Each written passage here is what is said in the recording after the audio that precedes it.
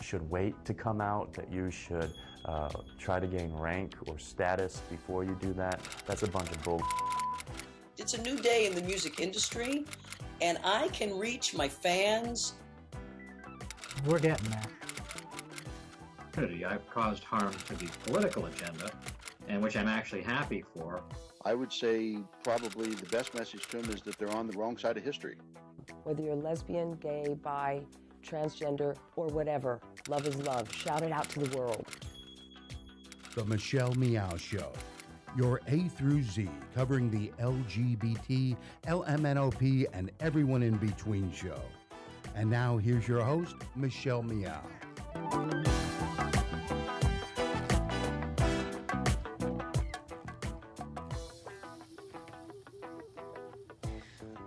Welcome, welcome, welcome. The show has started, but I'm not ready, apparently. I got caught up in some chords or whatever. My mind's just not there. But how many of us are there? How many of us are paying attention? I think a lot of us are, and I thank you for that. Welcome to the Michelle Meow Show, your A through Z, covering the LGBT, LMNOP, and everyone in between show. The show is brought to you by Pacific Fertility Center. When life needs a little encouragement, Pacific Fertility Center will be right by your side. Visit pacificfertilitycenter.com. Okay, it's Thursday, and it's close to the last day of March, but that doesn't mean that April 1st brings anything. I'm not sure. I mean, it's March 30th, and already there's just a lot of buzz. There's a lot of talk about how this administration is affecting the LGBTQ community, and not just the administration, but things that are happening state by state. And we'll talk a little bit about that, and I'm sure most of you who are tuning in and who are part of the LGBTQ community know that I'm talking about HB2. Well, I couldn't think of anybody more perfect than our guest today, who will walk us through some of those rumors out there, whether they're rumors or not, as far as the president and his administration and any decisions that he's made affecting our community, as well as what are some updates to HB2, that very hateful anti-LGBTQ, anti-transgender bill out of North Carolina. So let's welcome my good friend, let me pot her up really quick, Don Ennis, who's an award-winning journalist and also contributes to some nationwide, I should say major global LGBTQ publications like LGBTQ Nation and The Advocate. Don, thanks so much for joining us today. Hey there. I wonder if how many people are trying to imagine you potting up something. Because my pots are all in the dishwasher. I have to get them out. That's the yes. Thank you for reminding me. I'm sharing with those who have theater of the mind. I'm literally just making sure that you can hear Don. I'm very glad to be potted up. Thank you, and glad to be part of your show again. Big fan and second time guest and long time listener. Oh, thank you, Don. Well, likewise, we share.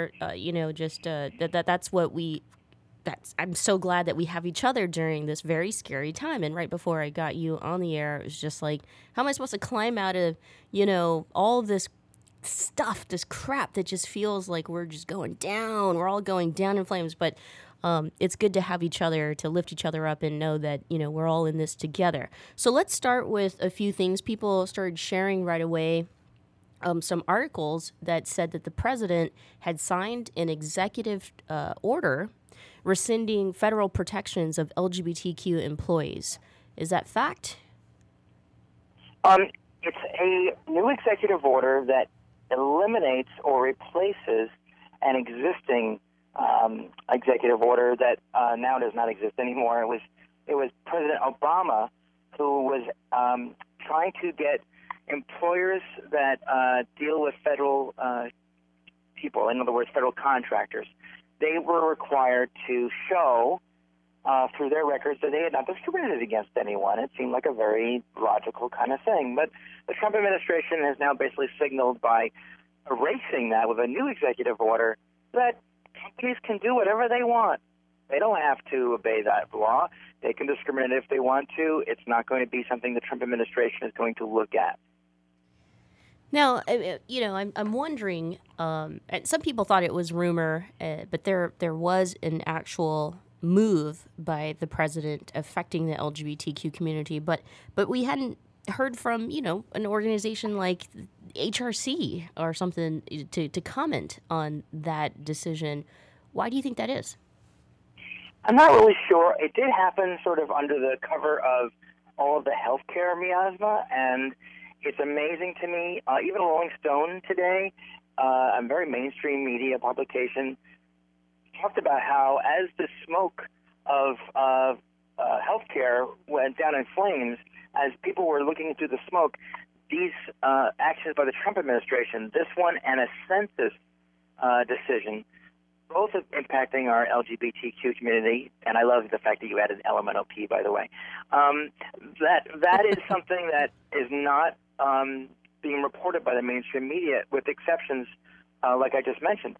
I don't think anyone understands that this was not the executive order that supposedly the president allowed to stand a few weeks ago when he first got in. This is a different executive order called the Fair Pay and Safe Workplaces Order. It was basically designed to protect whistleblowers and to make sure that people didn't get blacklisted, and to make sure that when the government does work with outside companies, that the companies are upstanding. And the Trump administration is basically saying, oh, forget that. We don't need that. We can basically just go on the buddy system or the honor system and say, you're going to do right by people, right? Okay, good, you're fine. So let's face it, there is no honor system, not in America. And what this administration is doing is allowing discrimination. Where is HRC on this? I think they're like everyone else. They're not paying attention. Lambda Legal was how I found out about this order. And it's something that I think we have to all get on board with. Make sure your Twitter follows are of these orgs like Lambda Legal and HRC and the task force. And that's how we're going to find out about these moves that are being hit upon us in such a flurry fashion that we aren't even paying attention sometimes. It's that old joke about, oh, look, something shiny, and then we're not paying attention to what's really happening. Thank you so much for that, Don. I don't want to. You mentioned something that was very, very important, and one of you talked about the census and how the census literally had proposed to include sexual orientation and gender identity in the 2020 census, but it has been removed or taken away. And I want to stick on that a little bit and discuss why this is so important, and it will have a very, very negative and hurtful impact on the LGBTQ community, not to mention the fact that we've just, like you said, been completely erased. But, why does the census collect these types of data, and what do they do with it? And, because in my opinion, if we're invisible, we're not there, and they use the census for data collection for things like resources such as access to housing or, access to resources, we're not at the table. We're not even, acknowledged as people. Don, you there? Sorry, I had my phone on mute so I wouldn't be making noise while you were talking. I was potting down my pot. But yeah, talk. The census is essential to our country. This is not busybodies and nosy people going around and asking how many people you have in your house and how many people you have in your house. This is about how many Americans are living in America. What kind of Americans are we? Where are we from? What is our life like? And I don't want to use the word lifestyle. I hate that. But the information that is collected, that is used every 10 years to determine our representation, how our government operates in terms of how many seats we have in our representative government, and it also is used to determine how the government should treat certain populations. I mean, the fact that they're not asking questions about same-sex couples, about queer couples, about bisexuals, about transgender people, means that the government won't have any more clue than they do now in terms of what our lives are like.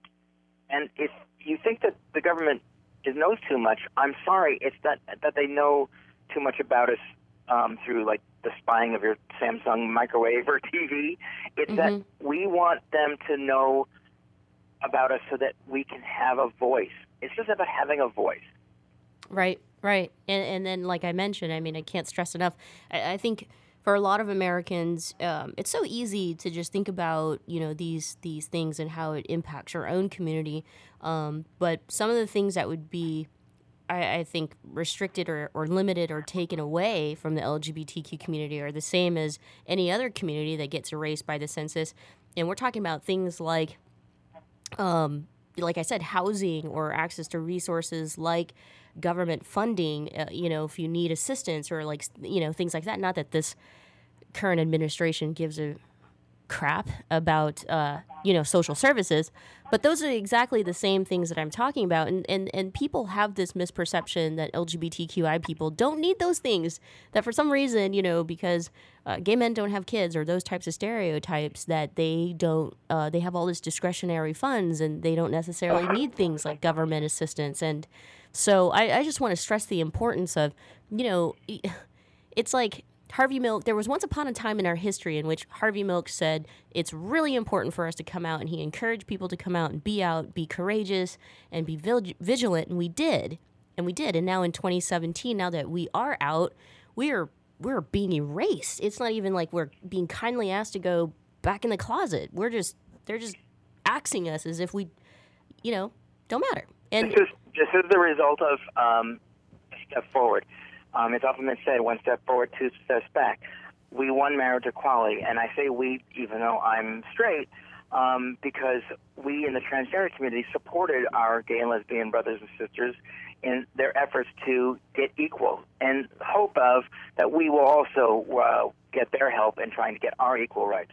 So we made an accomplishment. We made a difference. We made a dent, but now we're paying for it, and largely it's my community, the transgender community, that is being punished because there are people out there who have this unalienable right to hate people who seem to think that, we're the devil and that we need to be stopped. I listened to the debate in North Carolina today, and it's just disgusting to me that there are people on this planet, in our country, in a state not too far from me, who think that I'm evil or that I'm a pervert. That you want to use the bathroom that matches the gender I identify with. So what I'm trying to say is that we need to understand that Benjamin Franklin was right. We must all hang together, or we shall all hang separately. This is a life or death issue for my community. This is an issue that every LGBTQ LMNOP person has got to get behind in terms of, even if we're not in the same boat of identity or orientation, we are all marginalized, and we are up against the wall here. And it may not seem to you or to someone else that their rights are going to be infringed upon because the taker doesn't take a question. But think about how the world has changed since June 26, 2015. The world has changed. Right. And a census should change with it, and our government should change with it. And instead, we're back in Ozzie and Harriet in 1950s where, everything's going to be just fine, don't worry about that, and pat me on the head. Right. Don, and now to kind of also tie that into the second order decision that you had talked about, which affects federal contractors, and this whole thing about federal contractors. I can understand that, for us normal people or everyday people who aren't reading up on this stuff, we might not understand, like, what exactly does that mean? Like, who are federal contractors, or how do this executive order that the president has decided to rescind or take away as it was introduced by President Obama? Sure.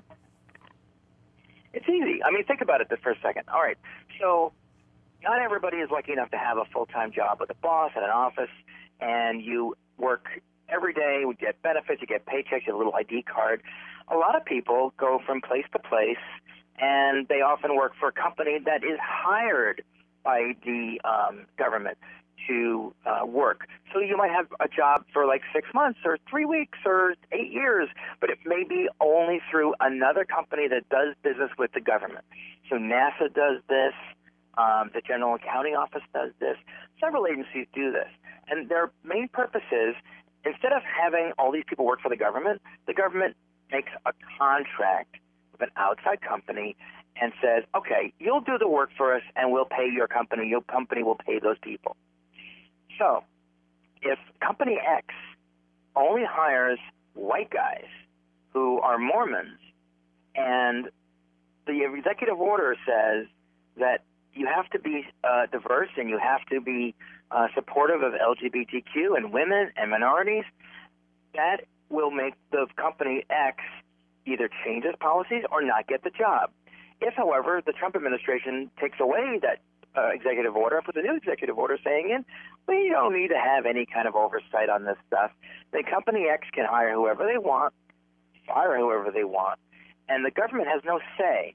So say the people are working for NASA and they're going to build the next rocket to Mars.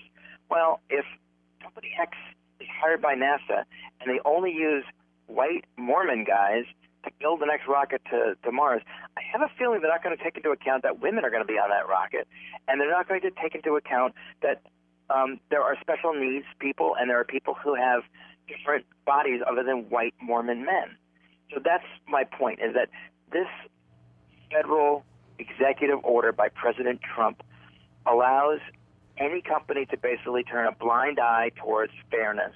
Mm-hmm. And this is what the administration is doing, is they are erasing LGBT people by not allowing for institutions that exist, for documents that exist that allow for oversight. So some will say this is better because it's streamlined. We don't have to worry about this. The companies will take care of it themselves. Well, if you work for a company, can I ask you a question? Are you always sure they're doing everything in your best interest, or is it in the company's best interest? Right. I think diversity is, and inclusion even more importantly, is in every company's best interest. Unfortunately, I'm in the minority of thinking that. Don, thank you for walking us through that. I'm going to take a quick break, but when we come back, I want to touch on HB2, and then we kind of explain this whole how this affects companies and such. And but at the same time, there's something interesting happening as far as like companies who are speaking out or understanding at least the fundamental basics of discrimination and how that could, from a financial point of view or an economic impact, be detrimental to their bottom line. So I want to hear your thoughts on that. Will you stay with us? I am all potted up and ready. I'm going to pop myself down now, and we're going to break. But when we come back, we'll continue with Don Ennis, my good friend, who's an award-winning journalist, and we're talking all things LGBTQ and I guess the president, or can't even say it. Anyway, come back. 45. Babe, I think we're ready. We're really doing this. Yeah, I'm ready for our family. So where do we start? Starting a family is a team effort, and when life needs a little encouragement, Pacific Fertility Center will be right by your side. As a unified team of the best fertility specialists, guided by the highest ethical standards, Pacific Fertility Center provides patients with compassionate fertility care. Visit pacificfertilitycenter.com. The Commonwealth Club is a unique organization that brings together people from a variety of backgrounds to explore important issues as a community. Sooner or later, everyone worth hearing comes to our stage. From Marta Gomez to Richard Chamberlain, from James Hormel to Kate Kendall, leading thinkers, activists, politicians, and artists have come to the Commonwealth Club of California. Ted Olson and David Boies came here to discuss their winning legal strategy for same-sex marriage. Jason Collins talked about gay athletes. The Sisters of Perpetual Indulgence discussed activism and good works. Actor and director Rob Reiner explained how he got Hollywood behind same-sex marriage. Barney Frank described what it's like to be gay at the highest levels of Washington. From healthcare reform to transgender rights, from immigration to gay-owned businesses, it's all at the Commonwealth Club. And that's still just a portion of the 450 programs we present every single year, with new programming nearly every single day. Be a part of the conversation. Learn more at commonwealthclub.org, download our free app in iTunes, and join us in person the next time you're in San Francisco. The Commonwealth Club of California puts you face-to-face with today's thought leaders.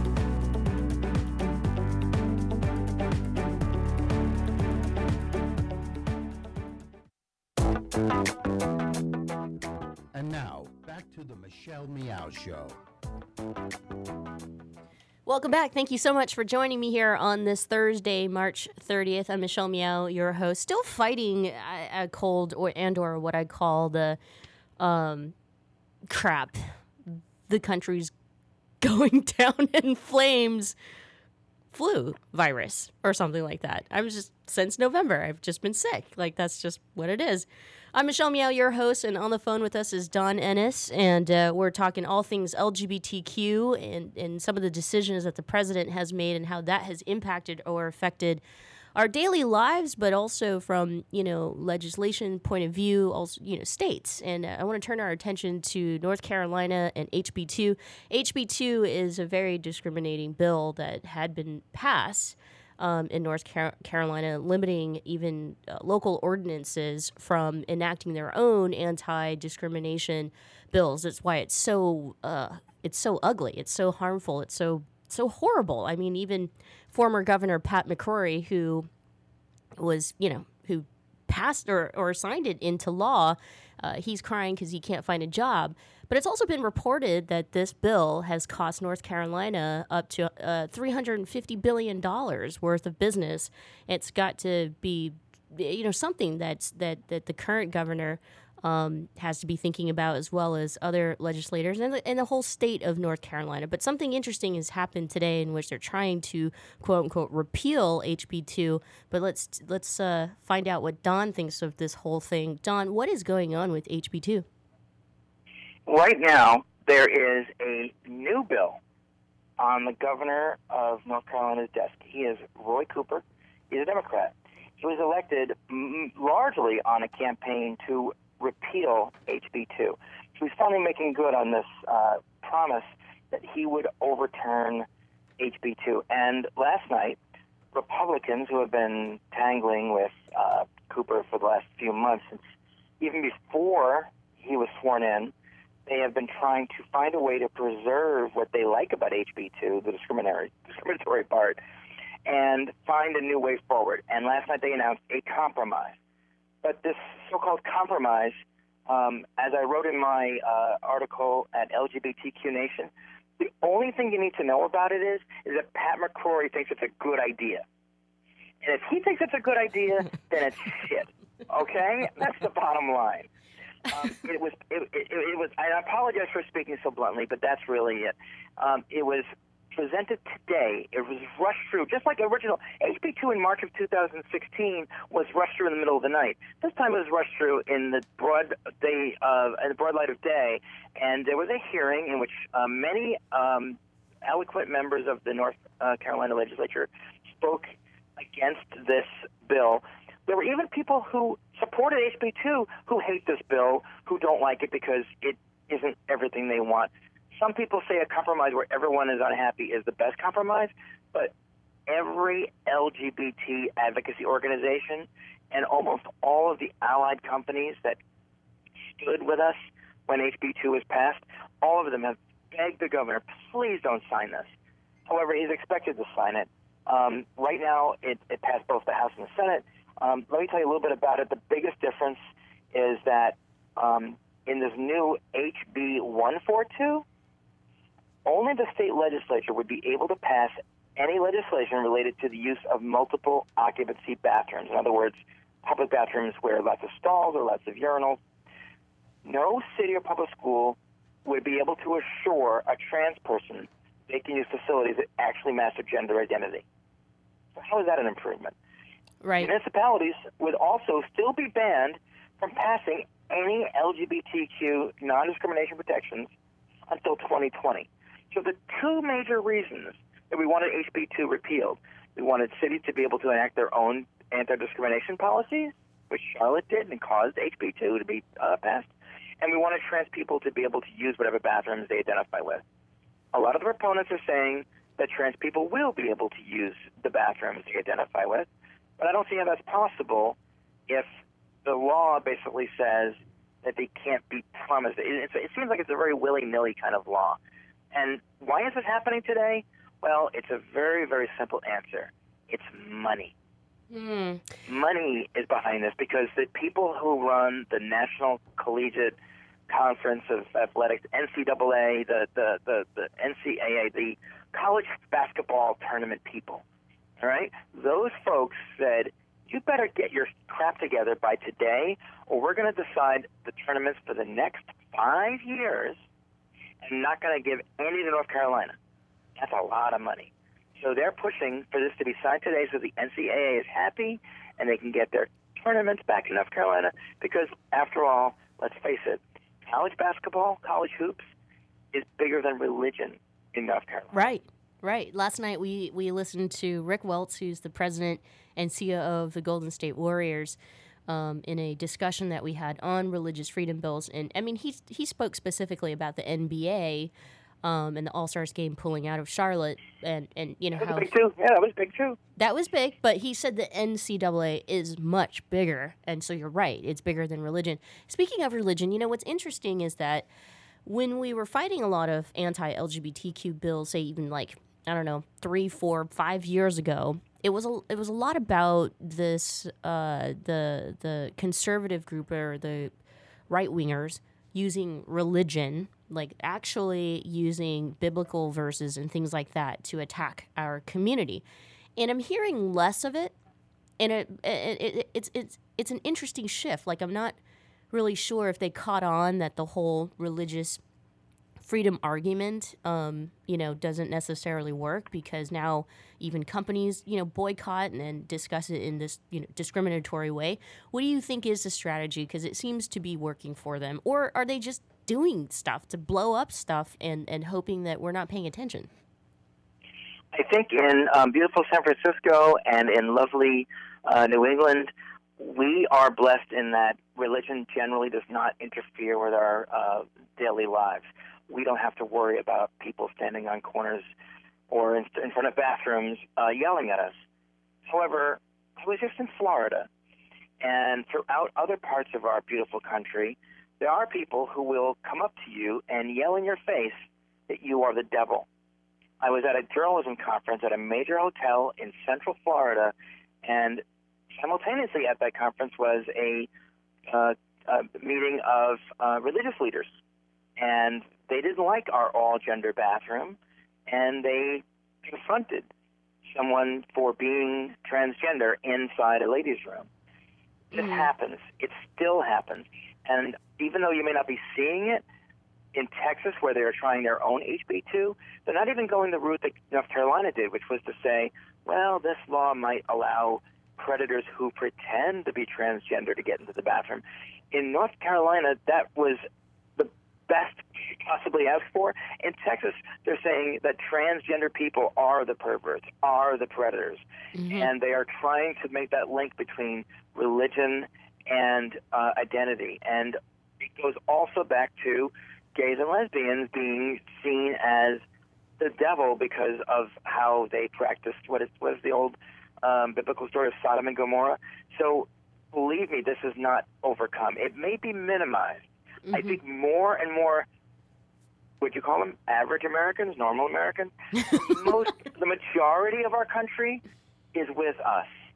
Yes. But that does not mean that the bigots are gone. And if anything, what I think our gains do is that they enrage and ennoble and empower our haters so that they will do terrible, terrible things, like Pulse, like the man who's being held in California for bringing explosives to the West Hollywood Pride on the same night as Pulse.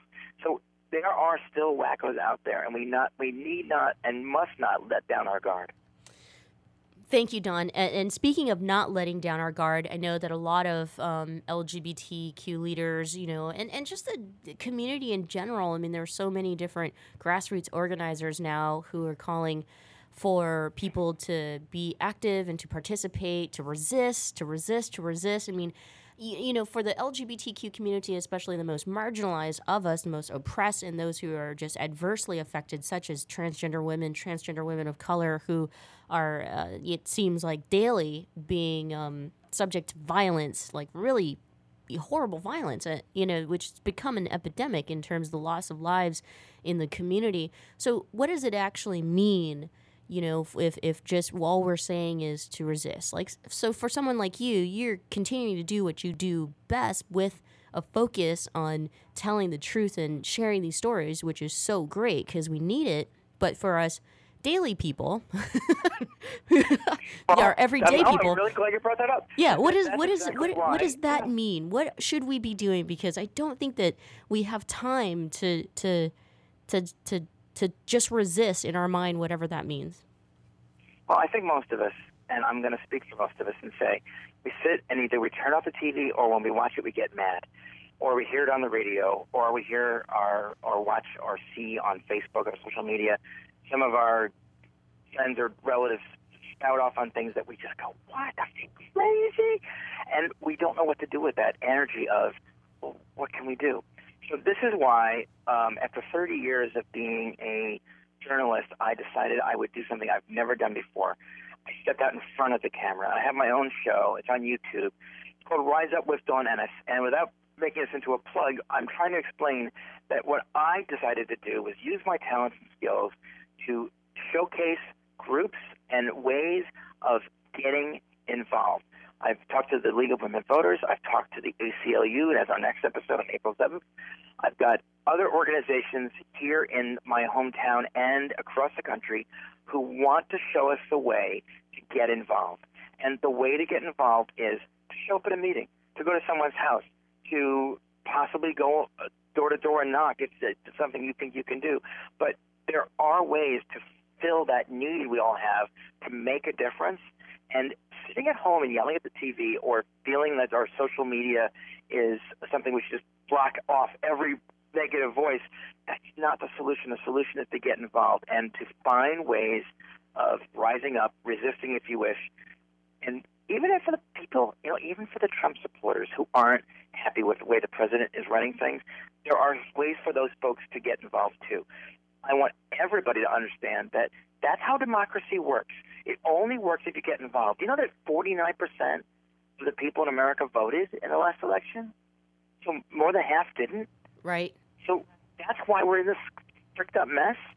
So what I am hoping that is in my small voice, well, small, with my very loud voice, I'm hoping that I can make a small difference in people's inactivity and change it around and motivate people to rise up. And that's the whole reason I decided to do this show. I don't think I would choose to watch me on TV, but somebody's got to do it. And I decided it has to be me this time. So that's why I'm doing my show, and that's the whole purpose of my private life outside of raising 3 kids alone and trying to make ends meet, working for 6 different publications. Well, you're my hero, and I'm so thankful that you make it work. But just really quick, let everyone know, how they can get in touch with you or tune in to your show. You mentioned your show, but let us know, how. How can we tune in? Well, if I'm going to do that, then I'm going to tell you this. I started a blog 8 years ago, called lifeafterdawn.com, and it's spelled just like the words, Life After Dawn, and I post links there. I'm also on Facebook with this show page called Rise Up with Dawn. So that's where you'll find out more information. I use Life After Dawn pretty much extensively, like on Twitter and Instagram and on Facebook, so you can find me that way. But also you can find me in Michelle Meow's friend list, which is the most important place for me. Oh, you are so sweet. I hope one day, we'll get to sit down and hang out, and I could tell we would just, I bet we have the same the same taste in like movies and books Yeah, and all that I want stuff. you to be a guest on my show. Yeah, I'll be a guest on your show. Dawn, thank you so much for joining me here today and for giving us the info that we need. And, yes, let's resist with Dawn. Make sure you tune in, become a friend, follow Dawn. I'm sure of it that Dawn will be back on the show sometime soon. Thank you, Michelle. Don't go away. When we come back, the show continues, so stick around. Babe, I think we're ready. We're really doing this. Yeah, I'm ready for our family. So where do we start?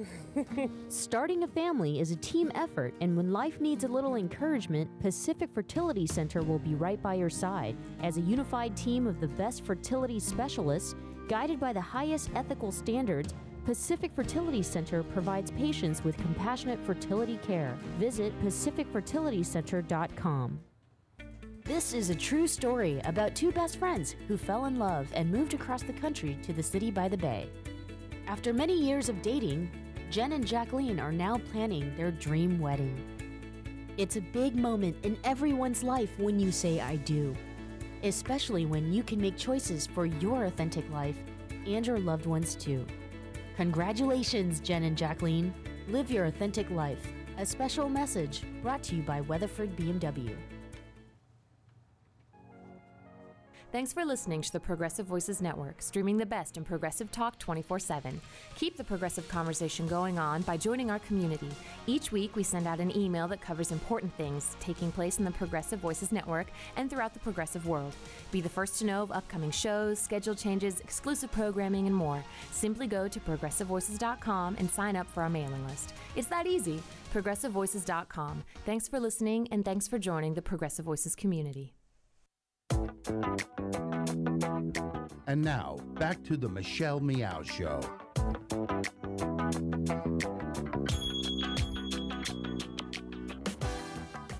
Welcome. Thank you so much for joining me here on this Thursday, March 30th. I can't believe that it is already a day before the last day of March. I didn't even think I would make it to my 35th birthday, which happened mid-March. I feel like so much has happened since January 17th. I can't believe that this president, as ineffective as he is, because there's not much progress that he has made for the country, he has been effective as in getting under our skin, or effective as in my opinion, really, really doing some incredible harm to all of our communities. I mean, who goes after Mother Nature? Donald Trump does, or 45, as Dawn said. But this show, isn't always going to focus on Donald Trump. It's just so hard to not talk about the impact that he's had on all of our communities negatively. I was able to join a wonderful talk last night with the Commonwealth Club, which, by the way, you should definitely check out some of their programs. They have great talks with various different people. Sometimes it doesn't apply to the progressive community because they're a neutral space. But sometimes it's really, really, really fascinating. Last night was a talk with Rick Welts, who was the CEO, or I'm sorry, he is the CEO. No, I got that wrong again. Sorry. Titles. He's the president and COO of the Golden State Warriors, and he also is an out gay executive for the NBA. And he was looked to in terms of, an opinion by the NBA and by NBA owners when HB2 was passed. And he talked about, he stood up in front of NBA owners and discussed why HB2 is discriminatory, and he got his first hug by Michael Jordan. I really, really commend and honor, people like Rick Welts, although many of us can scream and shout like a lot of the out gay, rich executives can be doing so much more. But I can only imagine, when you're the only gay person in the room and you've got to use yourself, your entire identity, your being to talk about something that as it pertains to your business. I mean, I really think people like Rick Welts are revolutionizing the way that we talk about sexual orientation and gender identity in a space such as the NBA, multi-billion-dollar company in which many people think that it should be neutral, that there are no politics in it. But Rick talked about, the importance of being able to identify and talk about these things that, the athletes are intelligent men themselves who will be able to articulate and discuss with you their thoughts on things like gun control, or a story of, a father who had lost, his kid at war, who want to talk about some of these policies that impact their lives. And so when you think about that and how many people will be able to listen or because a lot of these guys have influence, I really do think people like Rick Welts should be awarded and honored and thanked, because without people like them, we couldn't do things like, have a negative impact on a state like North Carolina for passing very discriminatory bills. And that's the strategy that we've taken, and I think we have to continue doing that. So we can't just ignore some of these great big voices that we have in our communities. I want to take the opportunity for the last half of the hour to play interviews that I've done for the television show that I may not have aired here on the radio show for our Progressive Voices community. And I think it's a good direction to go by playing an interview I did with former State Senator Mark Leno, who's an out gay senator here in California. He's been, I shouldn't say replaced, but succeeded by another out gay politician that is now State Senator Scott Wiener. But, Mark, we did an exit interview, and I just think some of the things he talked about was incredibly insightful. So I'm going to just play that entire show. I did do some quotes in the beginning that may not make any sense now, but, it was just part of the show. You can catch all of my episodes and everything that I do television, radio-wise by heading to michellemeow.com. We're here Monday through Friday, 4 p.m. Pacific Standard Time here on the Progressive Voices Network. And for those who are in the San Francisco Bay Area, I air my television show on the local channel Coffee TV every Sunday night at 9:30. But again, like I said, you can catch everything at michellemeow.com. Fridays, we air week to week the Political Roundtable Talk with John Zipper of Commonwealth Club, which, like I said, is fascinating conversations about politics. And then Sunday, we air BB Sweetbrier's It's Everything with BB Sweetbrier, which is very, I shouldn't say political, but culturally driven, and it includes pop and art and nightlife. It's just great. So I thank you so much for supporting the program. Enjoy this interview that I did for the television show. We'll see you tomorrow at the same time, 4 o'clock Pacific Standard Time. It's the Michelle Meow Show, your A to Z covering the LGBT, LMNOP, and everyone in between. Here's Michelle Meow. Welcome to the Michelle Meow Show, your A through Z covering the LGBT, LMNOP, and everyone in between show. Tonight, our two guests are two influential political voices from the LGBTQ community. Senator Mark Leno, who's terming out this year, will join us for an exit interview. And also, former Assembly member Tom Amiano will be with us to talk about his new comedic show, as well as his thoughts on the local election. Say in an ad she also produced with HRC for support Clinton. We have to continue Trump. Those are all the quotes we have for tonight. Thank you so much for joining us. Don't go away. When we come back from the break, our special exit interview with Senator Mark Leno. Welcome back. Thanks again for joining me here tonight for the Michelle Meow Show. I am excited and I'm thrilled that our next guest is State Senator Mark Leno, who's here to do his exit interview. I'm so thankful that he's agreed to do it. So let's get to the interview.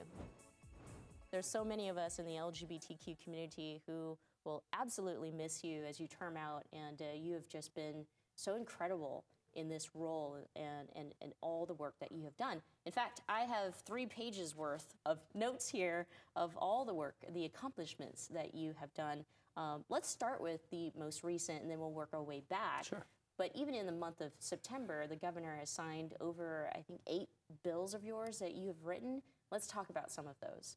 Well, we even had a couple signatures earlier in the year when the governor signed our bill that will raise California's minimum wage to $15 an hour by 2021. And the whole concept behind that was that it shouldn't be legal to pay a sub-poverty wage in California, so that if you're employed 40 hours a week, you're not living in poverty. We have some of the highest poverty rates in the country here in California, and well over 1 million of those folks are working full-time. And that's just wrong.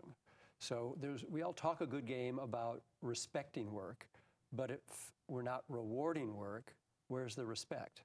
That is so incredible. I know that many Californians were extremely excited about the minimum wage increase, which isn't just a California, discussion. That's a countrywide discussion, and we're hearing a lot of people concerned about income inequality, especially with this election.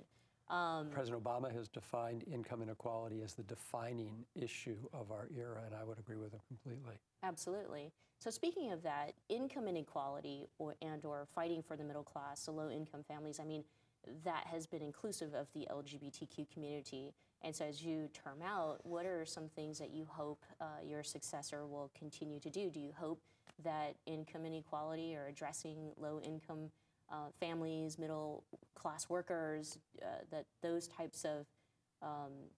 type of work will continue?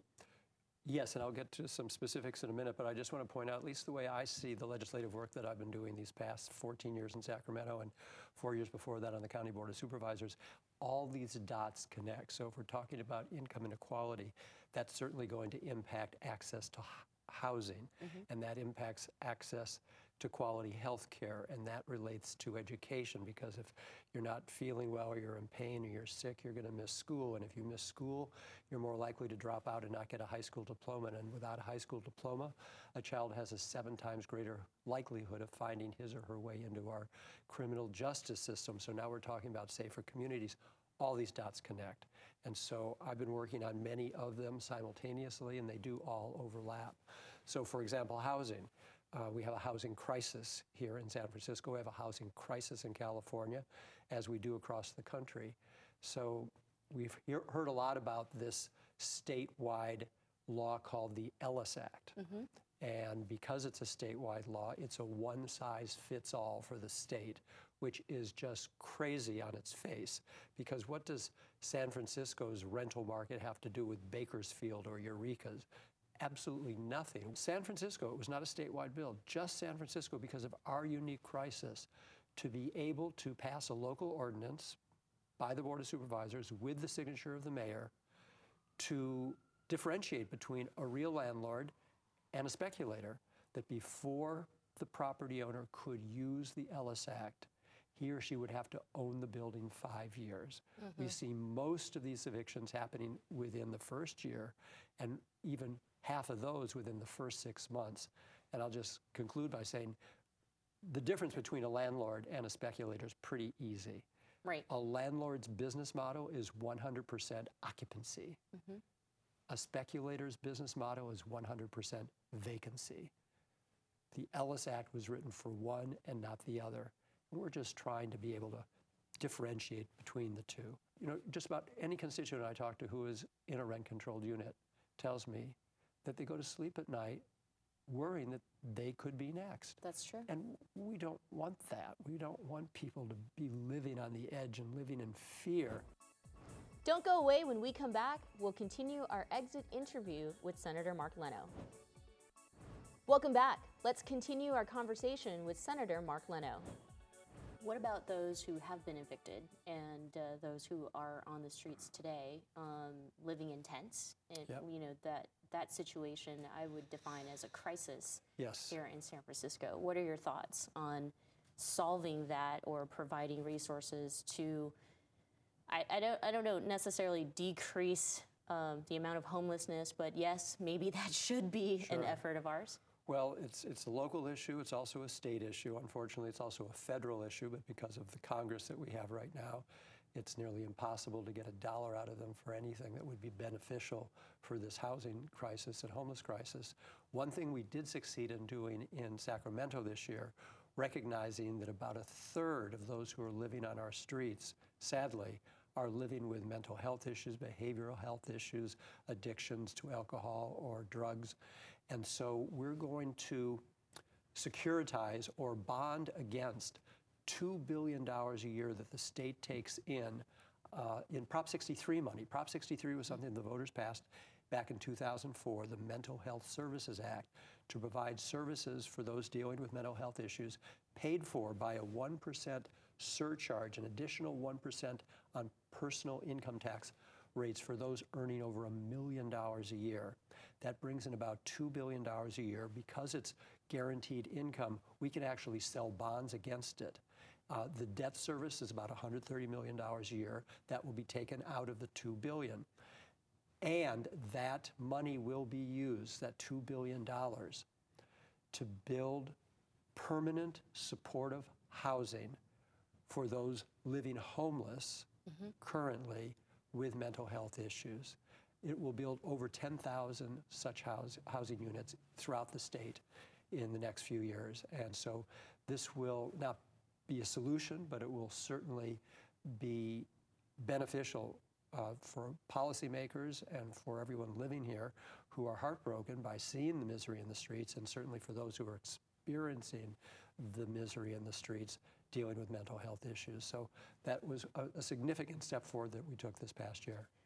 My thoughts are, if it is difficult to, say, elect a transgender representative who can be there to write policies that actually impact transgender lives, are we doing enough to include transgender voices in this process of legislation and passing them? My feelings are that, although we've come a long ways for transgender rights, there is this crisis, this epidemic of discrimination that is killing transgender women of color. What are your thoughts as we look into the future? Sure. Well, you've covered a lot of territory in that question, but I can tell you that my first year in the Assembly in 2003, I authored a bill that added gender identity and expression to our Fair Employment and Housing Act. That's like our Civil Rights Act here in California. We added sexual orientation to it in 1999. 2003, we were able to add gender identity. So it prohibits discrimination in housing, employment, and public accommodations based on a wide variety of determinations, now including sexual orientation and gender identity. The year that I authored that bill, I also had the opportunity, as we all do in the Assembly each year, to name a Woman of the Year from our district, and see a wide variety of women brought from their districts by their Assembly members. And I thought it appropriate that I would invite a transgender woman to be my Woman of the Year. And so I chose Teresa Sparks, who was a good friend, is a good friend of mine, was a good friend of mine, and such an astounding leader in the community, citywide as well as within the trans community, and specifically so that my colleagues could put a face on the issue, because many of my colleagues had never met a trans person, much less a trans woman, and here we were talking about this very important civil rights issue. 1 year prior, the bill had been introduced, the only other time, and it got labeled the drag queen bill, so it wasn't even taken seriously. And so I wanted Teresa to be able to walk up and down the aisles of the State Assembly and shake hands. I wanted her to shake hands with all of my Republican colleagues in particular, but certainly any of my Democratic colleagues who were uncertain or somehow fearful. We needed to spell it, put it into real human terms. And I think that was effective and beneficial for everyone, whether they voted for the bill or not. Since then, we've dealt with trans issues in many ways, in the way we let contracts using state dollars, making sure that companies that get those contracts don't discriminate in terms of delivering benefits to their employees who may be transgender. Now we make sure that when our foster youth are being placed in foster homes, that their gender identity be considered by those who are doing the placement, so kids land in a place that will be supportive and that their parents will be understanding. So there are a lot of relatively smaller details that impact lives that we're able to make sure are protected in all the many ways that impact their lives through state policymaking. Thank you so much, Senator Mark Leno. Like I said, many of us are going to cry when you actually leave the Capitol. You have been such a joy, such a present, such a gift to the LGBTQ community and all of our communities. Thank you for addressing intersectionality. Don't go away. When we come back, former Assemblymember Tom Amiano on the local elections. Welcome back. Our next guest is an activist, he's a politician, he's gay, and he's also a comedian. It's former Assemblymember Tom Amiano. Let's get to the interview. Your voice carries a lot of weight, especially in the LGBTQ community. So like for a young progressive like myself, for example, I would be looking to you for guidance on kind of where to go from here. As San Francisco is a special city, isn't it, in terms of politics? There's a lot of talent here, and there's a lot of people who are speaking and saying the right things. So what are the issues that are most important to you in this election? Well, I've had this interesting experience of being a local politician and then elected in Sacramento. Here in San Francisco, it's not that much different than Sacramento in terms of the issues that are the most important. And they're not siloed so that they're just LGBT issues. I think we're pretty cool with the civil rights aspect now. I don't think you'd find any board member voting against something that would be so helpful to us in terms of the human rights. But there's issues like housing, which is a big one. And then housing is connected to homelessness. And then after that, there's education. And sometimes people don't think, oh, that's LGBT. But within these categories, there are LGBT interests, sometimes conflicting, and there are benefits or detriments that need to be addressed, if it's housing or if it's education, what kind of curriculum are we going to have? So I'd say those three. Well, I'd say housing. Yeah. But homeless for sure, and then the public schools. Of course. I'm going to get to the point with my next question here. I mean, you've got LGBT candidates who are running for office in this election, in which their position on such things as housing or even healthcare or something homelessness is unpopular with some LGBTQ progressives. I mean, what are your thoughts around that? I think that's healthy. I think it's all how it's handled. Harvey Milk will make a joke and take the ass out of assimilation. So. I think there is that struggle. I think initially here in San Francisco, there was a lot of violence towards LGBT people, a lot of misunderstanding, a lot of discrimination. We still have it, trust me, but it was more pronounced. So identity politics become important.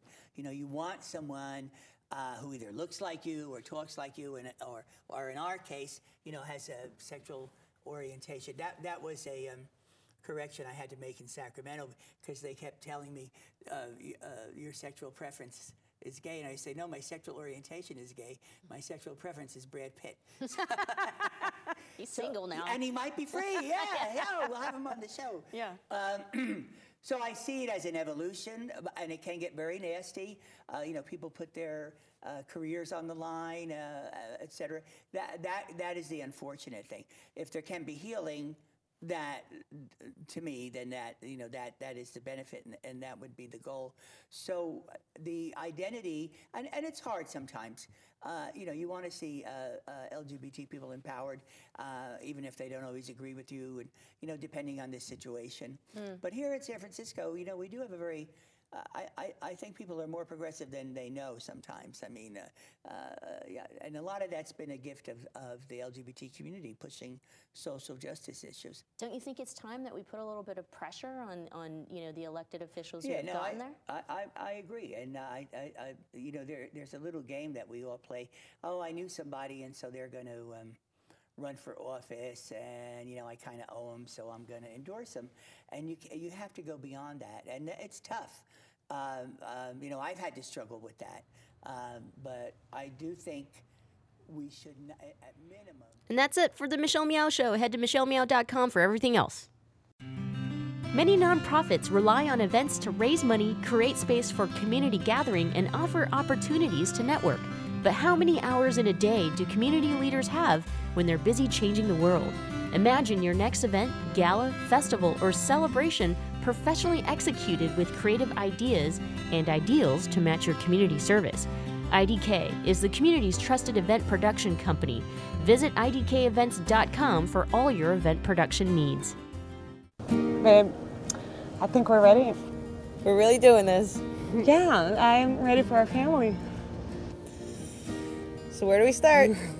Starting a family is a team effort, and when life needs a little encouragement, Pacific Fertility Center will be right by your side. As a unified team of the best fertility specialists, guided by the highest ethical standards, Pacific Fertility Center provides patients with compassionate fertility care. Visit pacificfertilitycenter.com. Thanks for listening to the Progressive Voices Network, streaming the best in progressive talk 24/7. Keep the progressive conversation going on by joining our community. Each week, we send out an email that covers important things taking place in the Progressive Voices Network and throughout the progressive world.